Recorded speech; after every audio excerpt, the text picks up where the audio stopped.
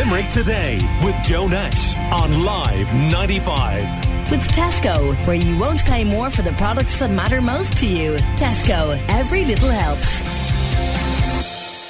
A lot of you listening, one of the great treats is to pop into Adare Manor. Maybe you've enjoyed afternoon tea there, or the many events that have been taking place since it reopened its doors back in November 2017.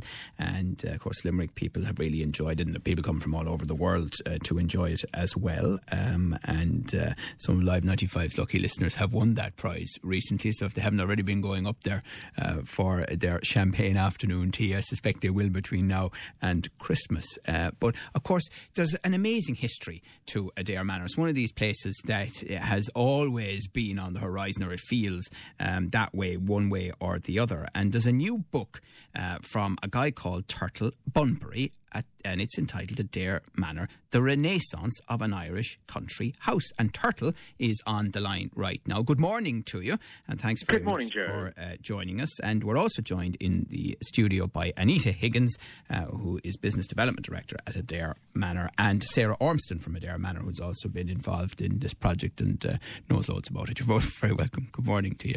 Good morning, Joe. Turtle, where to start with this one? As I say, in its modern manifestation, Adare Manor is pretty famous to listeners as a place of luxury, but it has a long and fascinating history, doesn't it? It really does, and I think it would have been very well known in the 19th century as well. Certainly amongst a certain group of people. The house as we know it really is from the 1820s. It started to the 1860s. But it takes in a house that was actually built there way back 100 years before that, in the reign of Queen Anne, in about 1710 was the very first house that we think was built on the site. So it's going, it brings it back a long time, and the Quinn family who built it, who became the Earls of Dunraven, have been in Adare since at least 1640. So you're talking 380 years of them being in the vicinity. Now, you mentioned the Earl of Dunraven. Has it had royal visitors at Adare Manor? It has had numerous royal visitors from quite a lot of royals from Europe, places like Germany and so forth in the 19th century. And then in around about 1900, the guy who would become King George V, he came with his future queen, Mary, and they came and stayed for a few days. So it had a lot of very high-profile status amongst royal family and aristocratic families at that time.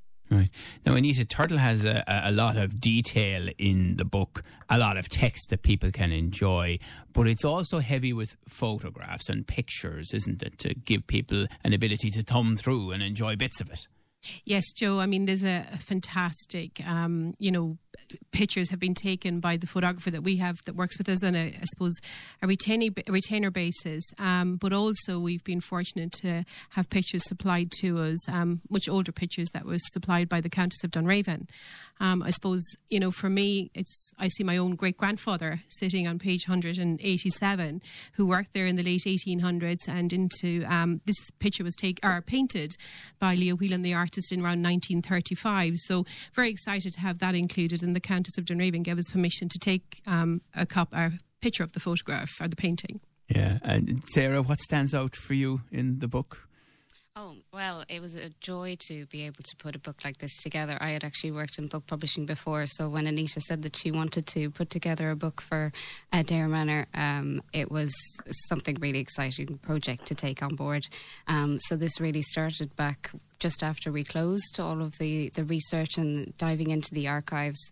So it's been really exciting to uncover all these hidden histories and talk to a lot of people in the local community, but also to go to like the Dunraven papers that are in UL. So all of that coming together, and then working with Turtle as well, has just been such a joy over the last few years to bring it all together. So it's been a great learning experience. Yeah, despite all of the decades and centuries that it's been part of Limerick life, Adare Manor, Turtle, it hasn't had that many owners, has it? Well, no, not at all. I mean, it was the Dunraven family through until Tom Kane got it in the early 1980s, and then it transferred from Tom Kane to the McManus family. So, no, not many owners at all, but a lot of occupants over the years, and a lot of very, very interesting characters along the way. What would you say to people who might be in the run-up to Christmas or over Christmas going into Adare Manor about something that they should look out for, that they mightn't normally look up or look sideways or look at, Turtle? Well, I mean, the brilliant thing about Adare is actually the details. It is the details, especially even if it's a lovely day, and not like today. But if the sun is shining, go outside and look up at all those gargoyles and all the little details and little dragons and inscriptions that are written around the exterior of the house. It's plastered with them on the chimneys, on the rooftops, on the parapets. There's so many little fun things to sort of find and identify there. And again, in the house itself, you'll find so many little peculiar things that were put there primarily in the 1850s and 1860s, I think, and on the staircases and everything. There's just so many fun little details to look at. Anita, the big thing that the McManus family wanted to do with the extension and the renovation was to make it all look seamless, externally and internally. And that's largely it. I mean, as weather takes over decades, it is very likely that it'll be impossible to see the join, as it were. Absolutely, Joe. And I mean, the restoration, the expansion project that took place was absolutely incredible. And I think this is what's great about the book. Whilst the book has the history, I think we've documented the project from when it closed in 2016, where we had 750 people a day approximately working there, right through. It shows the roof being the roof repairs, the window repairs, the stained glass windows. So this is about, documenting what was completed there and having history for another 100 years in that house. So it's pretty incredible. Sarah, you obviously really enjoyed the project. You're not going to run back to book publishing on Anita now, are you? No, but I am hoping for a second edition. I second edition, right? So you really enjoyed doing it. Fantastic. There's a lot that we couldn't get into the book, so there's much more to tell. It's hard to make the choices, isn't it, in a situation like this? It's called Adare Manor, by the way, the renaissance of an Irish country house.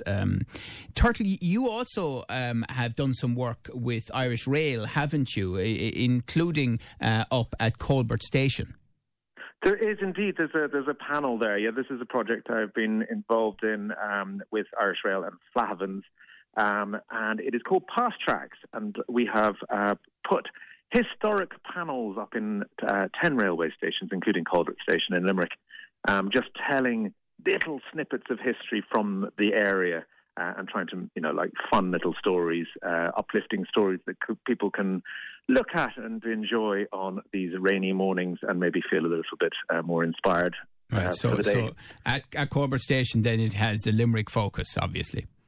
It does, yes, exactly. So, I mean, there's stories, they might go back to the 17th century, but they also are stories of people like Terry Wogan and Richard Harris, and, big icons of Limerick. Or the story that I've found absolutely fascinating about a lady called Margarita Eager, who's the daughter of the governor of Limerick County Jail, and she ended up being the governess to the beautiful daughters of the last Tsar of Russia, the four beautiful daughters who very sadly were later to be executed, but she was their governess, and apparently they spoke English with a soft Limerick accent. Of course they did, the best kind. The best kind of English. The best. I must mention, Anita, as well, you have the JP McManus Pro-Am coming up, and it's getting ever closer in 2020, and obviously the Ryder Cup has been announced as well. You probably saw Limerick auctioneer Bill Hanley. He's looking for the rail line to Adare to be reopened in time for the Ryder Cup. What do you make of that? I didn't see that, Joe. Sorry, I didn't see that. Yeah. He thinks it would be a great idea. Which technically it would be. It would be brilliant. It would be great. Yeah, absolutely. It would be fantastic for us living in Adare to be able to get into the city very conveniently. Maybe the road. I think if you got the motorway sorted, Bill, absolutely, that might be enough. All right, so busy in the run-up to Christmas, Sarah, finally? Oh, yes, definitely. We're lots of excitement, obviously, underway. The decorations of the house are coming on. We have our Christmas elves coming in at night, and our guests wake up and another room has been decorated, so it takes a few weeks for it all to be put up and everything. So Christmas is coming to Adare. And the Christmas book is online, Joe. So Sarah launched it online yesterday afternoon. So it's available in the boutique at Adare Manor and also at www.adaremanor.com. You can purchase the book there. Yeah, it's lovely. Very, very nice. Okay, well, listen, best of luck. As I say, our listeners have been winning those prizes, so some of them will be up enjoying the experience of afternoon tea at Adare Manor with a bit of champagne thrown in over the next few weeks, and hope you have a great Christmas there as well. Thank you to Anita Higgins and Sarah Ormston from Adare Manor. Thank you to Turtle Bunbury as well. Turtle, I'm sorry, obviously, and I know it drives you mad. I know this drives you mad, this question, but I just have to ask you about your name. Oh, now, which story will I select today? No, you asked nicely. I am the third son, and my father, who loved his Latin, used to nickname me Tertius, which is third in Latin. So that's where it kind of came from. It's not my real name as such, but it landed on me, and I've never been able to shake it off. Right, that's a very good answer. Excellent. I'm very impressed. Listen, thank you, Turtle Bunbury. Thanks for your work on the book and for chatting to us about Colbert Station. People keep an eye on that as well. Great to talk to you. You're very welcome. Thank you, Joe. Call Limerick Today now on 46 19 95.